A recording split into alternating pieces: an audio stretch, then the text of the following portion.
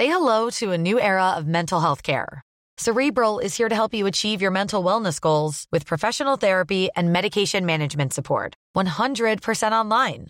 You'll experience the all-new Cerebral Way, an innovative approach to mental wellness designed around you. You'll get a personalized treatment plan from a therapist, prescriber, or both in a safe and judgment-free space. Your Cerebral therapist or prescriber will outline a customized plan with clear milestones along the way, so you can get to feeling your best. With Cerebral, you're not alone in your mental health journey. We're here to empower you to live a fulfilling life. So take that first step towards a brighter future and sign up today at Cerebral.com/podcast and use code ACAST to get 15% off your first month. Offer only valid on monthly plans. Other exclusions may apply. Offer ends July 31st, 2024. See site for details.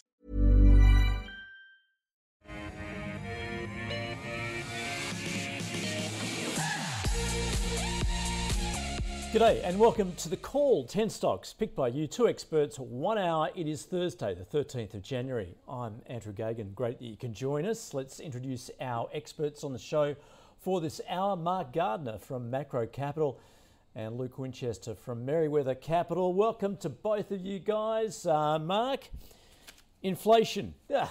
What inflation? What do you make of that market reaction to those that hot number out of the States?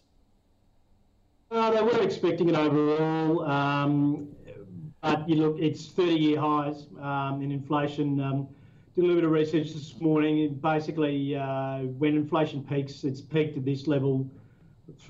This is the third time in that 30 years. The market's had a pretty rough time of it over the next, basically over the next sort of 3 to 6 months. So essentially, yeah, whilst it was expected, I would largely probably we'll likely see that switch continue out of growth into value.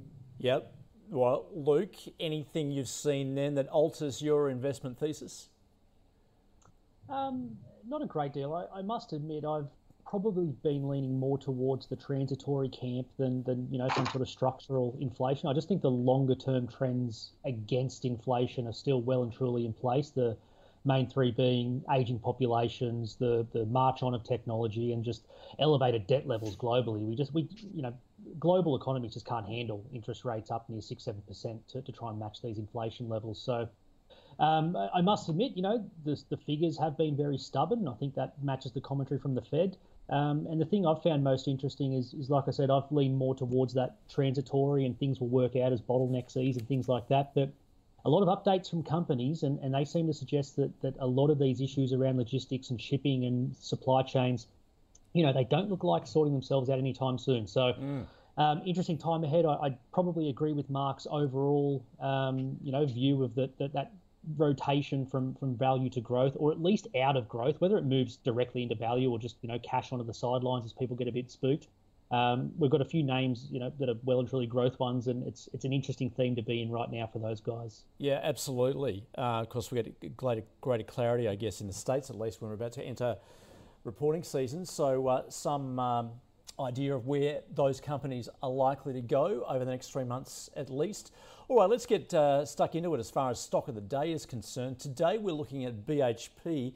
Now, a unification deal to consolidate the minor securities on the ASX, that's coming up next week, in fact.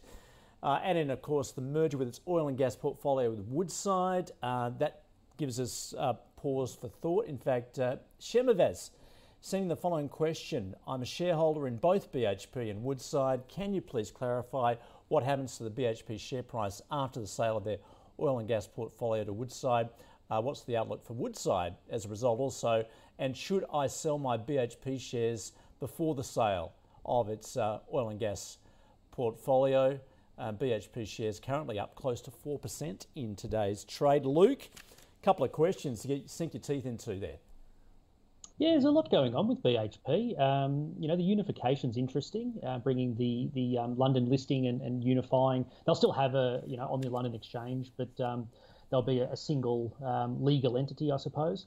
But it'll have, some ramifications for the Aussie index. Their weighting in the index will go from about 6% to 10%. It's not small, and it'll be probably the largest business on the ASX. It'll overtake CBA and CSL.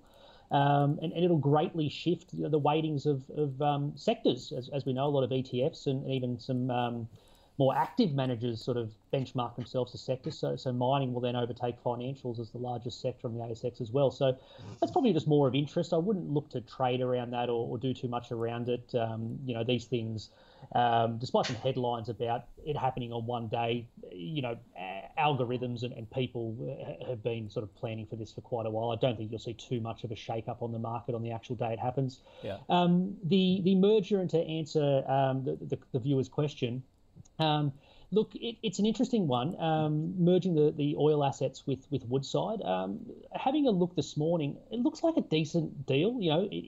Woodside's effectively issuing shares to acquire BHP's assets. And if you have a look at the size of those two businesses, BHP's oil business is slightly bigger, but Woodside will be, 52 to 48 of the merged entity. So it looks like a good deal for Woodside. BHP obviously spinning off these assets almost as orphan assets, I guess. They don't really want to go ahead with oil and gas in this new green economy. So from a Woodside point of view, from a Woodside holder, I don't mind it. I think it's interesting. To answer the question about how it impacts the BHP share price, BHP will receive shares in Woodside, which they've already said they will distribute to shareholders, the instant they come through. So I had a quick look today. Their oil and gas assets were about 5 to 6% of earnings. So you may see the share price come off, a bit like a special dividend. You'll see the share price come off to maybe that sort of amount, but you'll see some additional Woodside shares in your portfolio when they settle. So owning Woodside longer term becomes, your view on oil. There's differing views on that. But looking through the Woodside presentation, they had some interesting things to say about how they're positioning themselves for the future. So I don't have a problem holding both of these stocks, and I wouldn't sell BHP just to hold Woodside because you're not holding BHP for its oil assets. It's such a small part of the business. All right, so take that as a hold, Mark. Then, what are your thoughts on both companies, but more specifically BHP? Look, I'm in complete agreement with Luke there. Overall, actually, we were buying a little bit of Woodside yesterday. Just overall, those energy assets do quite well in the inflationary environment, etc. So, and that sort of switch, that switch out of growth into value. Inflationary environments, they historically go okay on a sort of, I guess you could call it a seasonal basis. But I'm happy to hold both overall. As Luke said, it's only about 6% assets there for the oil and gas. And look, I think BHP overall, I'm still very much a hold. If anything, I'd be buying any sort of dips. Realistically, we've been doing a fair bit of switching out of Fortescue into BHP last sort of week or so. That Fortescue valuation is getting a little bit stretched at the moment. So and Rio's sort of lagging on those as well in terms of the big miners. I think out of those November lows, BHP and Rio are up half of what Fortescue's up. So yeah, look, I'm still pretty happy with it overall. Okay. I can see it is pretty close to broker consensus around $46 or so $47. But to be honest, I could possibly see it back above 50 at some stage this year. I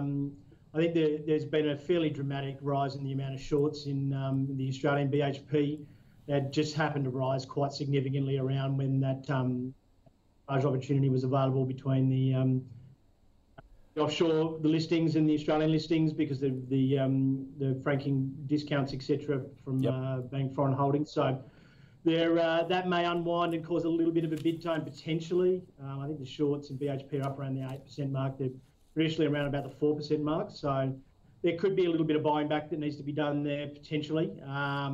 But look, I'm definitely a hold on BHP and I'll be adding dips. All right, great. So in fact, it is already in the portfolio. So BHP stays in the portfolio. All right, let's get to the stocks as picked by you. The first one, Straker Translations. Yeah, it is all about translations and the software that they have for that. Braden wanted to know about this. In fact, the company announced recently an acquisition to expand its presence in the European market, purchasing IDEST, that's based in Belgium, serves international institutions such as the UN and European Commission. Mark, Straker, what are your thoughts? Look, it's not really the sort of business I'll be looking at getting involved with, particularly this year. Never really made a profit.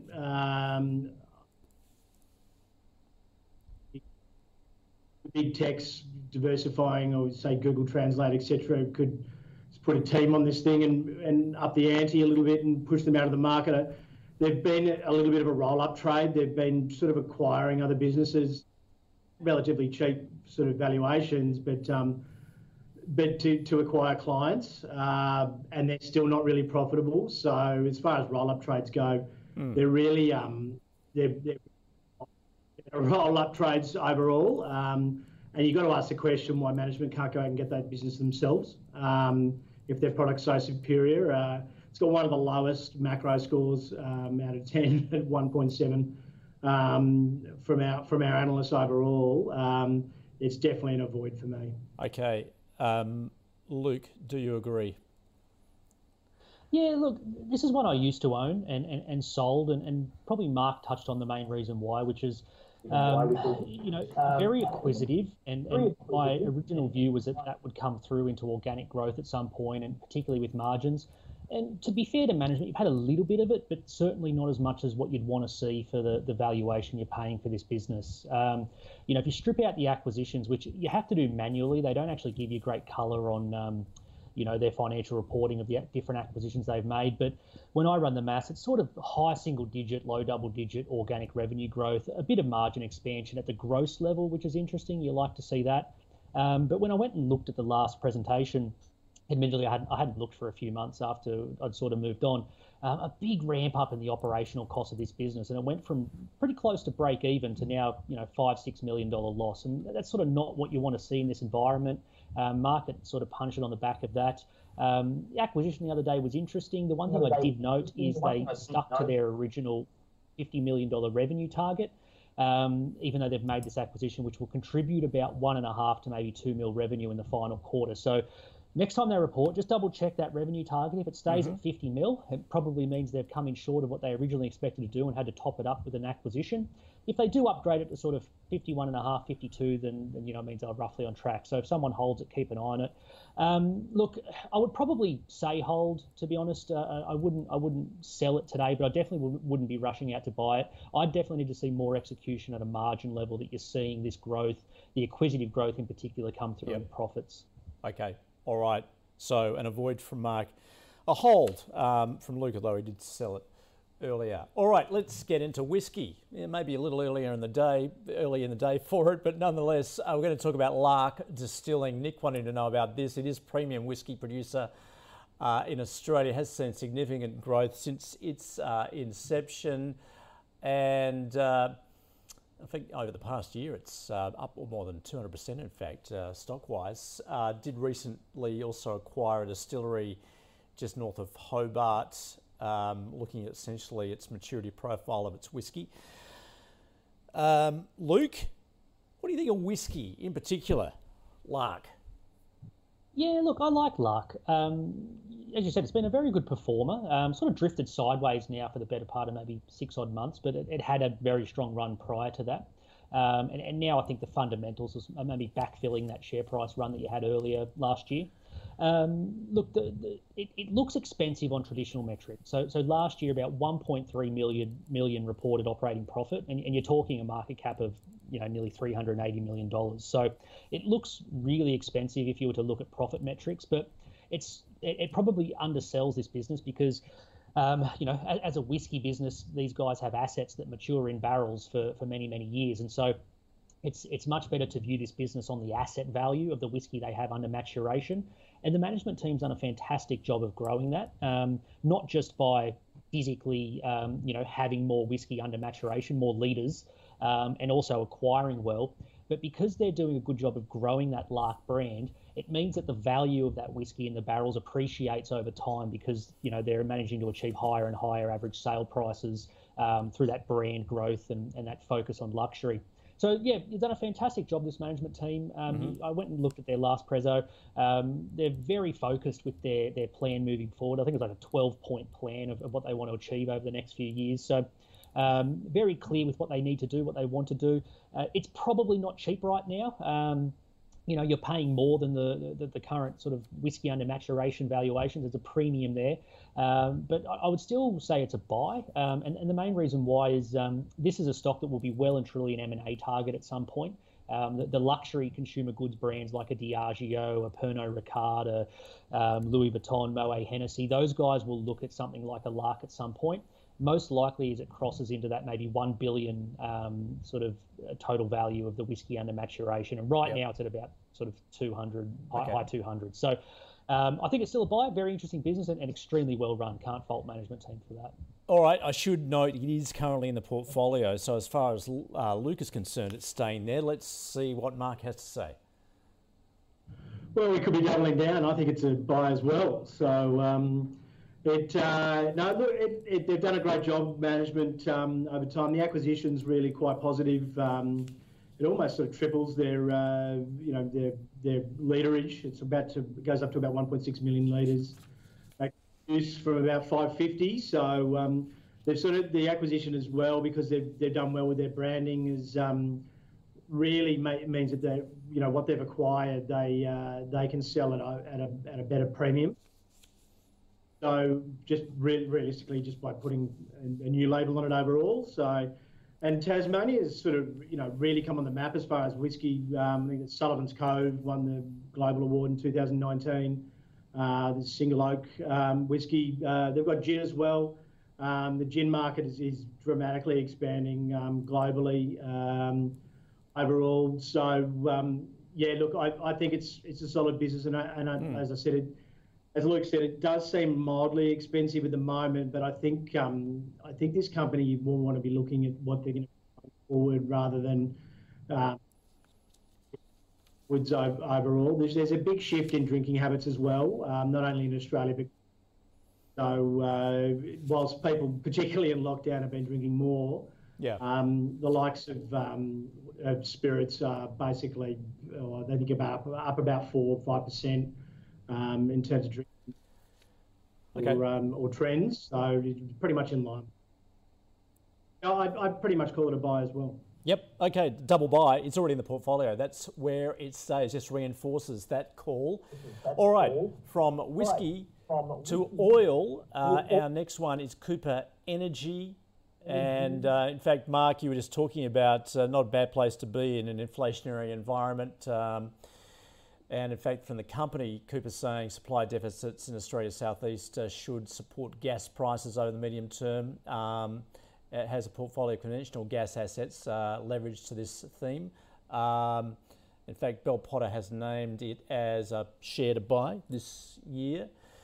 Thought it did have a bit of oil there, but it is mainly gas. Mark, how are you looking at Cooper Energy? Like I said, I like the sector. These guys should benefit. I think there's apparently pretty tight supply in the East Coast gas market at the moment. They should generally benefit from that overall. There's nothing wrong with the company. It's got a macro score around sort of 5.86 mark. They've had a few issues with plants, etc., which the management reassures us that they've primarily solved now. So I don't think it's the worst thing in the world. I'm probably more of a hold. I think there's probably better alternatives within the sector. For instance, obviously, Woodside, not like for like, but say Santos has done quite well. Now it's obviously got those all assets from Oil Search as well. So, but yeah, look, if you're holding it, I think it's I think you keep holding it, but I wouldn't necessarily be rushing out to buy it at the moment. But I think but I think overall that energy sector will do fairly well. Yeah. Luke, obviously, Mark's outlined the benefits to the energy sector in the current environment. What are your thoughts? Yeah, look, from a sector point of view, I probably agree. Look at the gas market; it looks pretty tight, and the industry, the tailwinds behind it look okay for the players in that space. For Cooper in particular, the biggest issue these guys have, I actually used to own these guys many years ago. And followed the story closely. And Mark touched on it there. They had some issues at the Orbost gas plant, which is owned by APA. And this was a plant that was supposed to do 68 terajoules a day of processing, essentially just Cooper's gas. And they've just never been able, they've had issues along the time, never been able to just hit that nameplate capacity. And last time I looked, they'd managed to get it up to, it's actually out this morning, managed to get it up to 44 terajoules a day. So still well below that 68 they originally thought they could do. And unfortunately for Cooper, they've entered into some long-term supply arrangements with some industries and heavy users on the basis of eventually hitting that 68 terajoules. So there've always been question marks over how that works with compensation, because it does appear to be an APA issue rather than a Cooper issue. APA are potentially looking at M&A around that Orbost plant as well. So there's a few things in the air, and so I probably agree with Mark. I don't hate the gas space in general. I think there's some interesting plays there, but I wouldn't look to do it through Cooper. If you are there, you've written it down a fair way, and it does look like those operational issues are maybe not completely solved, but at least on the path to being solved. So you probably hold it from here. But if you were someone new looking at that gas space, I'd look at a few other names first. Okay, all right, prefer others. That's what Mark was saying as well. Perhaps Santos from his point of view. All right, let's move to Murray Cod, Australia. Dan wanting to know about this. Produces pond-grown cod in the Riverina in New South Wales. And importantly, I guess, there's a lot of criticism from environmentalists just about these sort of industries. It has one of the lowest footprints in that regard. Did recently embark on a capital raise. Luke, of course, one of these companies that's pretty much at the mercy of nature. Yeah, and it's the big issue I have with them. I've never actually looked too closely at it before. So these guys are harvesting the Murray cod, which is a type of fish, and they're trying to position that fish as sort of a luxury good and really drive the price per kilo they can achieve. So right now I think they're getting about 19. They're looking to get that up to 25 over time, and that's simply just by the perception in the market of the quality of it and utilising more of the fish itself. There's a few ways they're looking to do it, but it looks interesting. A couple of issues I always have with these types of businesses are, one, you just outlined it, Andrew, just the aquaculture risk you take, because of the way these things are done. They do run different pools and different tanks, so you may be able to localise disease and issues you may have, but nonetheless, you're always at the mercy of nature and something like that happening. And the second one, they're so capital intensive. So Murray Cod were pointing out that currently they've got about $45 million worth of gross profit in the pools of fish that are growing right now. A 2 to 3 year harvest period means that $45 million gross profit will come through the business in the next 2 or 3 years. But of course, they need to continually replenish. And so as investors, you very rarely see strong levels of free cash flow come through because they're continually building capex to build new pools and plants, but also then to populate them with fish. So it looks relatively interesting at 220 mil. If you take that 45 mil gross profit, put in some operating costs, and of course you've got to pay a bit of tax, you're probably paying about 10 times earnings for what's in the water right now, but it's that replacement cost that always gets me with these guys. I would hold it if you're there again. I'm on that hold theme right now, but I'd say another hold, as long as you understand that aquaculture risk. There's also plenty of M&A in the space right now. You've had a few of the salmon guys and some of the other aquaculture guys have approaches, so there's possibly a bit of that in the price. So continue to hold, but it's just not one that ever I really love to come into these sorts of names. Okay. Mark, and I should point out this is currently in the portfolio. Luke's got a hold on it. It comes down to your call. Look, I probably like it a little bit more than Luke. I wouldn't call it a buy necessarily. I'm probably still along the hold lines. Obviously, the aquaculture industry, particularly, there's risk there, but the freshwater is, a hell of a lot less risks than the offshore stuff and the salmon, etc. So. And they've done a huge amount of their capex. It was pretty much largely behind them, really, overall. They did a good deal with Woolworths. So they're sort of getting into some of their premium Woolworths stores, trying to build that brand there. So that'll help them get up to that $25 mark that Luke was talking about before. Overall, it's in a sector that, if we do have some rocky times this year, it's as sort of Luke calculated, that PE is roughly, or that profitability roughly around 10, which is not exceedingly,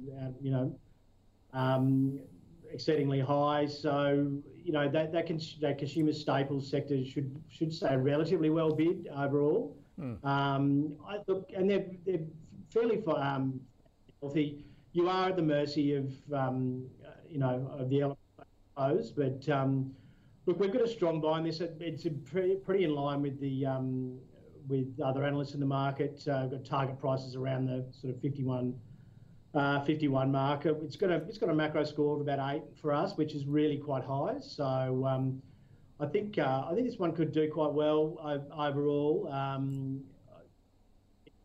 It's a hold bordering on a buy for me realistically. I just think overall I'm a little bit wary of market weakness at the moment, just generally. So it's not something. It's after having a good run last year. It's not something that something I might look to pick up on any sort of pullback. Yep. Okay. All right. Well, that does mean it does stay in the portfolio there. All right. Let's move on to Medibank Private. Samira wanting to know about this. Of course, it is Australia's leading health insurance provider. Share price, I think it was up about 20% in the past year, in fact. Now, of course, in this space also, a lot of them had to hold off on their premium increases given what went on in the pandemic. That was a drag, clearly. I think that was for about 5 months, in fact, that went on for. Mark, Medibank Private, your thoughts?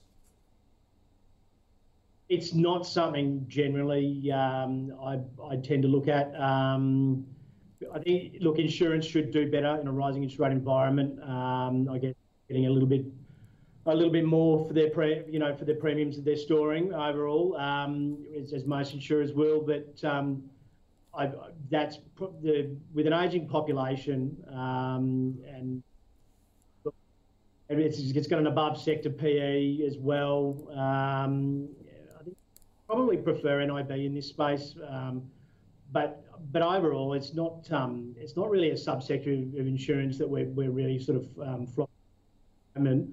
Nothing wrong with the business at all.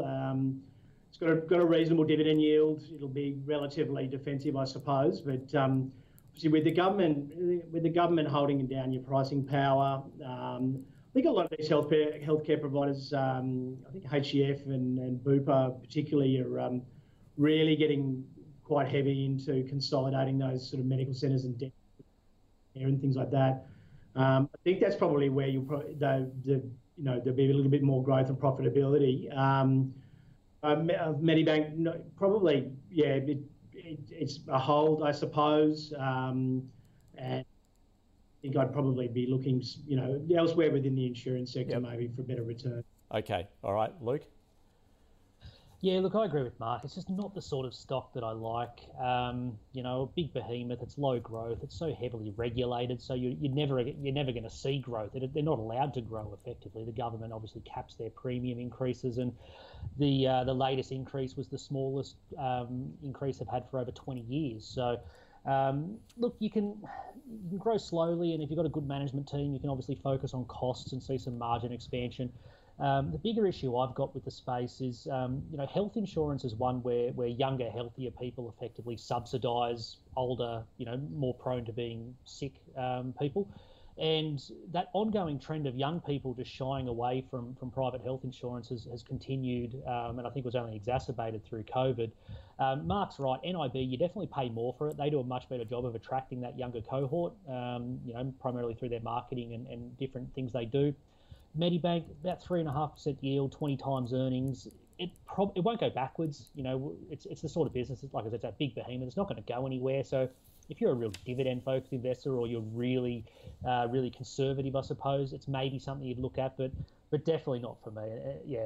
For anyone who's after growth or just a modicum of that, you'd sell it. If you're someone who's a dividend or just really conservative, you could probably hold. Okay, hold, perhaps a sell, depending on where you're at. Okay, thanks, Luke. Let's summarise our five stocks plus our stock of the day.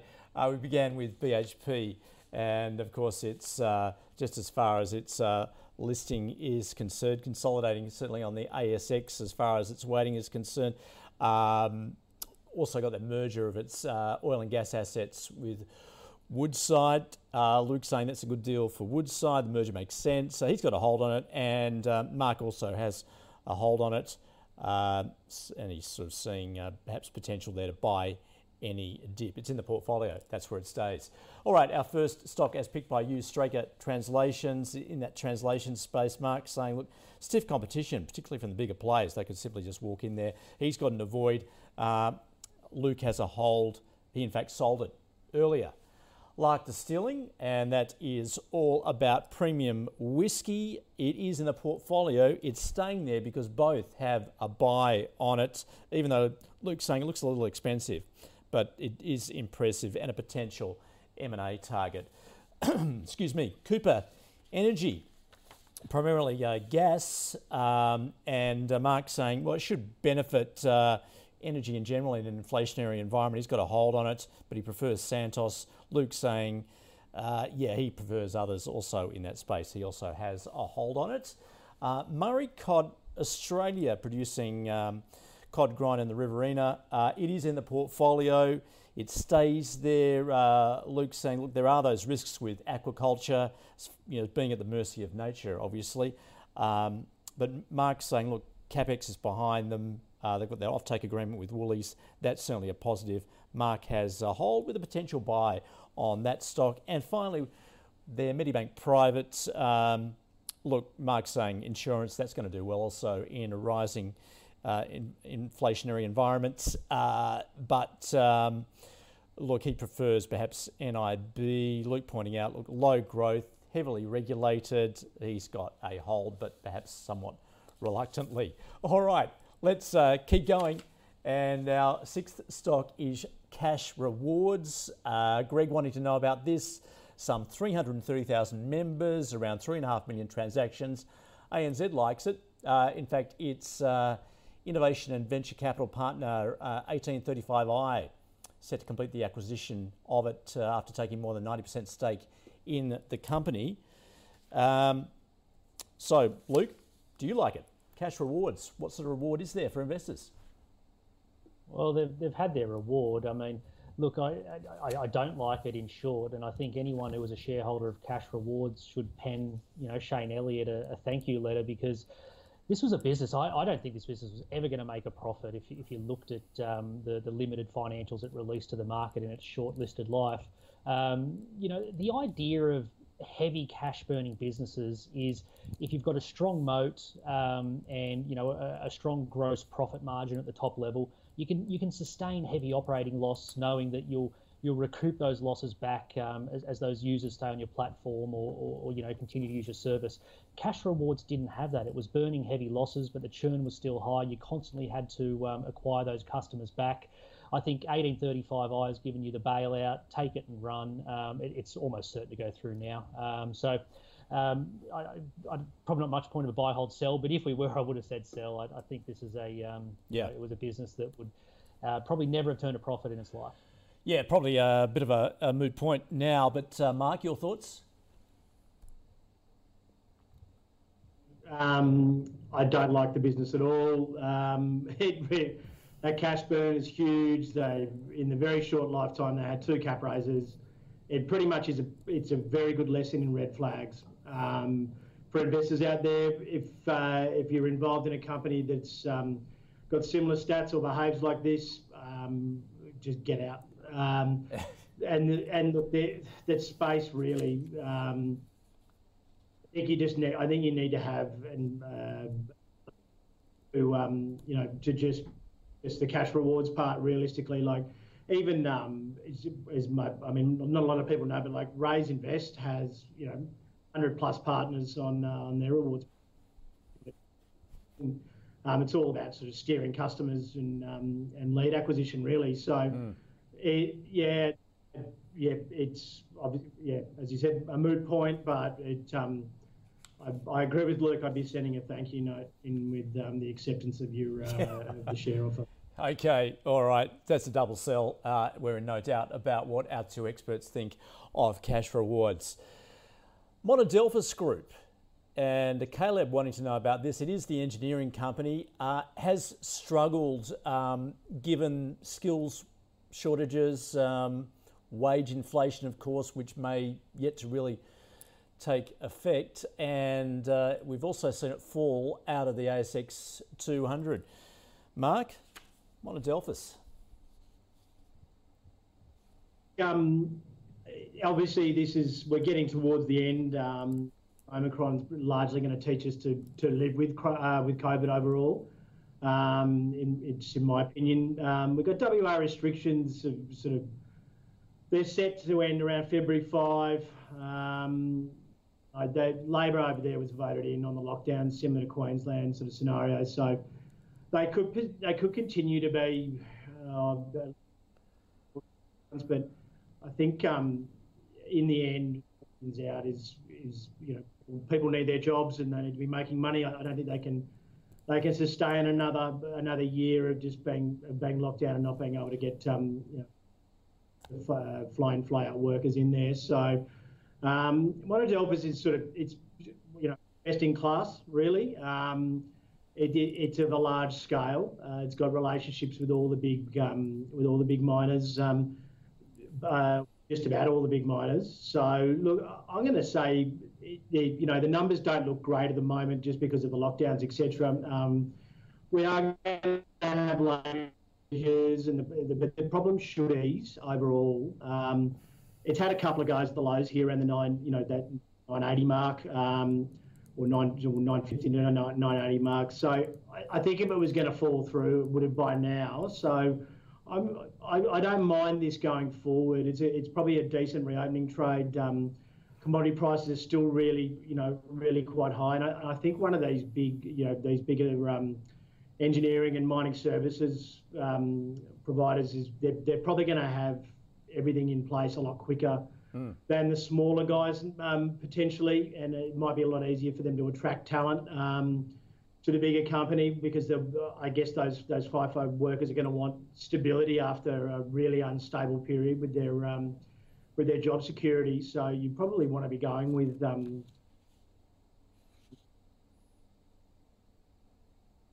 think we've Sorry, we lost you there for a moment, Mark. We'll see if you're still with us.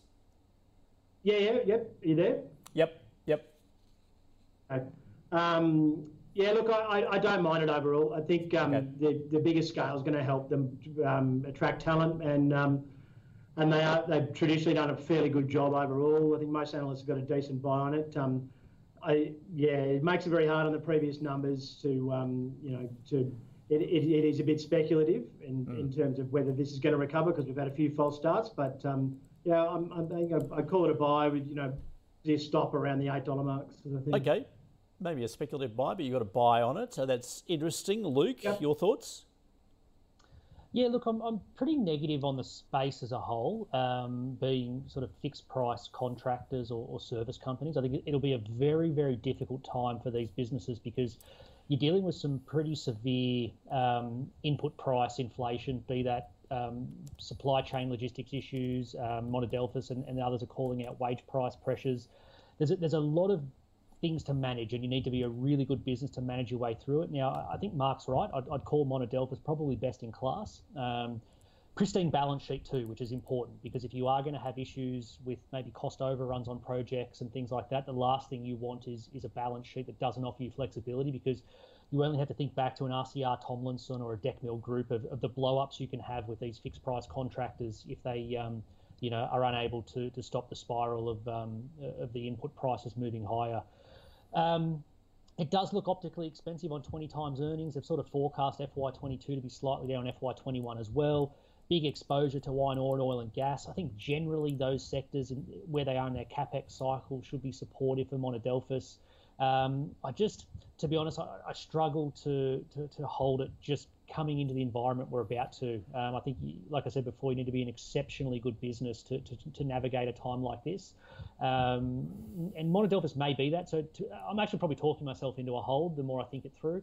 But I definitely wouldn't step in and buy just until you start to see some commentary from the business that some of those headwinds and issues are starting to abate.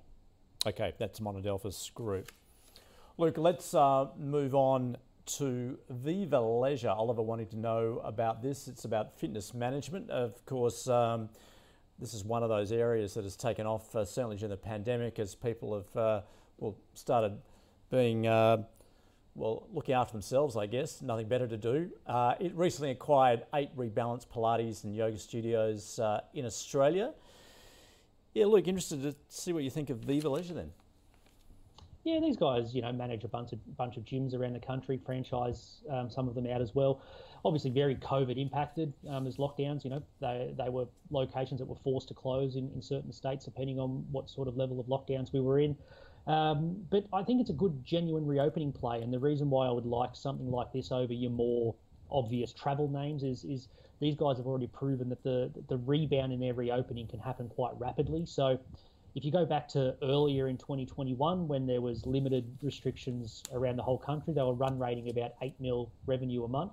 That fell, to below 3, I think, at one point when New South Wales and Victoria were at the peak of their lockdowns, but bounced back very quickly to I think 6 mil by October. So, people do get back to gyms and things like that very quickly once restrictions ease. It's not like travel where I think people have been a bit more hesitant to come back. So if you look at sort of that run rate I said before, 8 mil a month, and the profit margins they were doing prior to COVID, I think this trades on about 8 times EBITDA, when we're able to get back to no restrictions, which may be question marks over exactly when that will be. But I sort of agree with Mark's point when he's talking about Monadelphous. I think we're probably through the worst of Omicron now. We're learning to live with it in a sense. So, if I'm paying 8 times earnings, I actually think it's a pretty good idea as part of that reopening trade. So I would have Viva as a buy. All right, that's interesting. Mark, do you agree with that? Look, I don't mind the company overall. It obviously is a trade. They've done fairly well to survive over this period. Really, I guess the scale helps them there. I think people will, from a social perspective, want to get back to the gym and sort of get out there. And there's only so much home equipment you can buy, etc. So there might be a bit of a shift out of that. The names like Rebel Sport and things extraordinarily well over the period. So probably want a bit of a change up from exercising at home, etc. They couldn't possibly have had a worse period over the last couple of years, and they've managed to hang in there. So I'd say it's a speculative buy overall. I think, but obviously it just depends.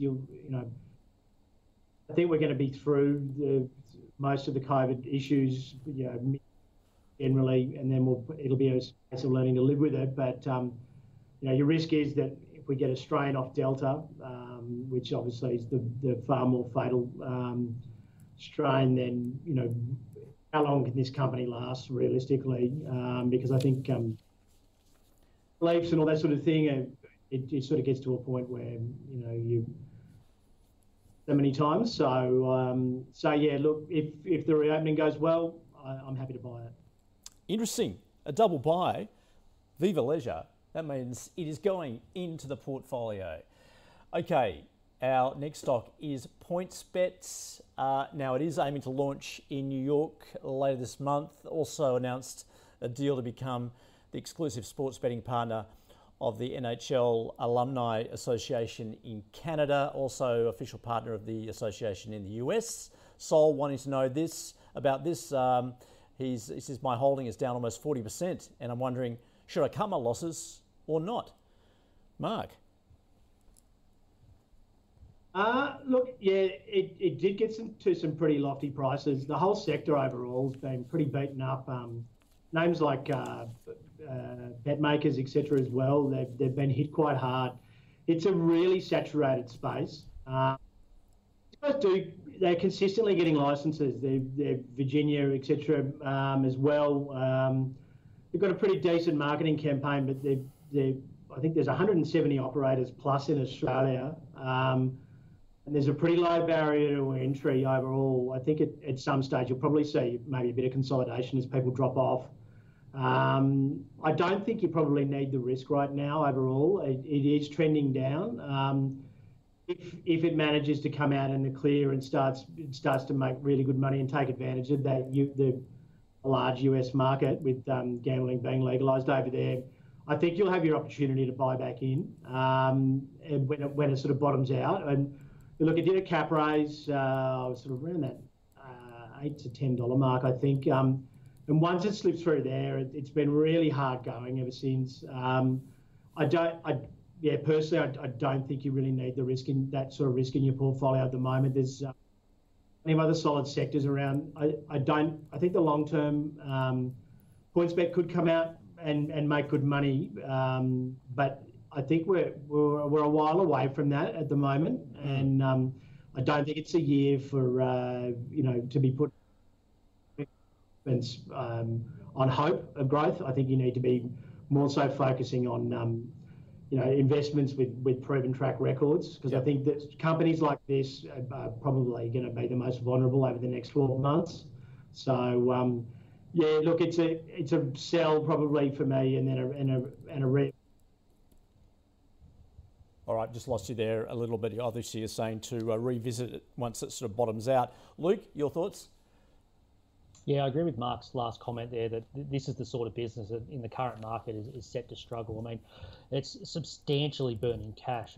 At the first quarter run rate, close to $100 million a year is just unbelievable. Admittedly, they've got a lot in the bank, got $600 million in the bank, so they've got a good runway there, but the market's not looking favourably on businesses like this right now.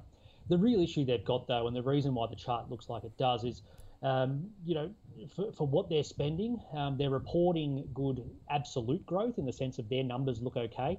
But you have to remember they're in a very rapidly growing industry over there in the US, and their share of the US betting actually took a pretty sharp fall in their first quarter numbers compared to what they were in the fourth quarter, particularly in the New Jersey market, which New York has now legalized, but prior to that, New Jersey was a funnel for New York betting. So it was seen as the large market to try and win. And their share in New Jersey fell from 7.8% to 3.9%. So that's the issue that PointsBet has is they're spending a lot for growth, but they're falling backwards against some of those peers that are more well capitalised and larger than they are over in the US. So this is a sell for me. Like I can't comment on Sol directly what he should do with his shares, but as an idea, like PointsBet's just an obvious sell. I think it's a commodity business, and you're dealing with, as Mark said, hundreds of competitors, some of them much more well capitalised than you are. And smaller guys can just pop up overnight, now using some off-the-shelf software products. So definitely not for me. All right.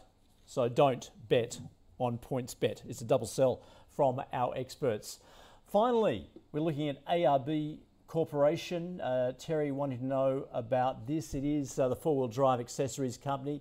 Benefited during the pandemic as Aussies hit the road, wanted to go bush. Interestingly, though, Credit Suisse saying that its pandemic margins aren't going to hold up in coming years. Luke, do you agree? I think you have to, Andrew. I mean, it's been a while since I've looked at ARB and went back and looked at their AGM Prezzo, and they provide the charts to go back 10 years of their financial revenue and profits. And this was a business, I jotted down the numbers, their compound revenue growth over the last 10 years was 7.4% and their profit growth was 5.8%. In FY21, that exploded to 34% revenue growth and 97% profit growth. So,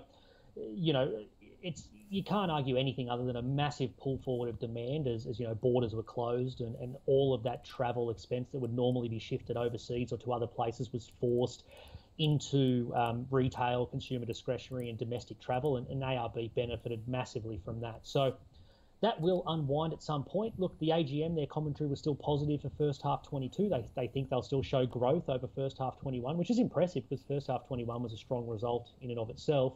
But I haven't read the Credit Suisse note, I must admit, but at a concept level, I agree with that headline, that those margins have to come down and the rates of growth, if not the absolute levels of growth, it may even fall to a decline in FY22.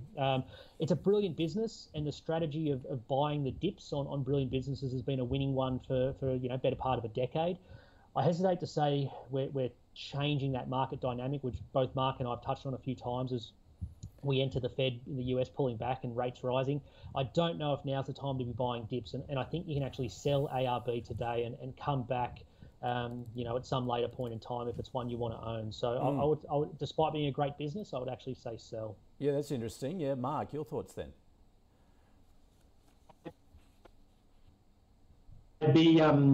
Even though it's had a fair bit of a decline the last few days, overall, they're not going to be able to maintain those margins as the supply chain issues sort of subside. You were waiting up to 6 to 9 months for a Hilux, say for instance, or 4 odd months for Ford Ranger. My father's on a farm, so that ended up actually making his decision on which car he was going to buy. But I think their ability to increase the margin there was because if you're not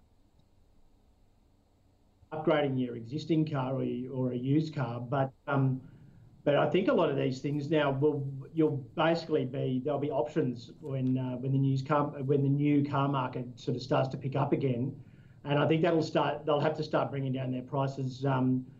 Overall, it's been an incredible run. It is a well-run business, and look, I think you take your money at the moment. It's gone absolute gangbusters overall, and then a business gets to a certain point where you've had a good run and it's just time to take profit overall. I really can't see this company getting anywhere near the share price growth that it's had in the last 12 months. That's for sure. Yep. All right. And I think there's much better places for dividends. Okay, all right, that's a double sell then on ARB Corporation. That rounds it out. Let's just summarise where we've been for the second half of the show. We began with cash rewards there. Luke saying, look, this is never going to make a profit. Just burning cash. He's got to sell on it. Likewise from Mark, he doesn't like it. He says it's got a red flag all over it. But Monadelphous Group, that was our next one. Mark's saying, yeah, look, given it's an engineering company in terms of skilled workers and the like, it has been hurt, particularly in WA with those restrictions, although he says it's best in class. He's sort of got a speculative buy on it. Luke has a hold. He's generally negative in that space, and he says it also looks a bit expensive. Viva Leisure. It goes into our portfolio. It's a double buy from our experts. So Luke's saying strong reopening play there. Mark pointing out has been hurt by COVID, but it is all about fitness management. He's seeing good opportunity there. And then to PointsBet, its expansion into the States. Mark's saying, look, not making money, an opportunity to buy back in once it bottoms out, but it's risky. He's got to sell on it. Likewise for Luke, saying it's set to struggle burning cash. So no, not looking at it, sell it. And ARB, also a double sell from our experts. Luke pointing out the best of it, best is behind it, given the pull forward of that demand. Mark saying they simply can't maintain their margins. That is ARB Corporation. All right, well, that is the 10 stocks plus our stock of the day. Thanks to our experts, Mark Gardner from Macro Capital and Luke Winchester from Merryweather Capital. Guys, thanks for joining us. Thanks, Andrew. All right.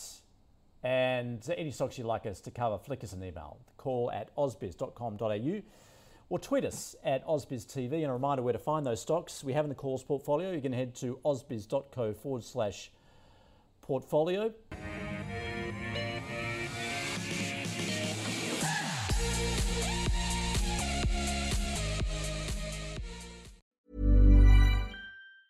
Tired of ads barging into your favorite news podcasts? Good news. Ad-free listening is available on Amazon Music for all the music plus top podcasts included with your Prime membership. Stay up to date on everything newsworthy by downloading the Amazon Music app for free or go to amazon.com/news ad free. That's amazon.com/news ad free to catch up on the latest episodes without the ads.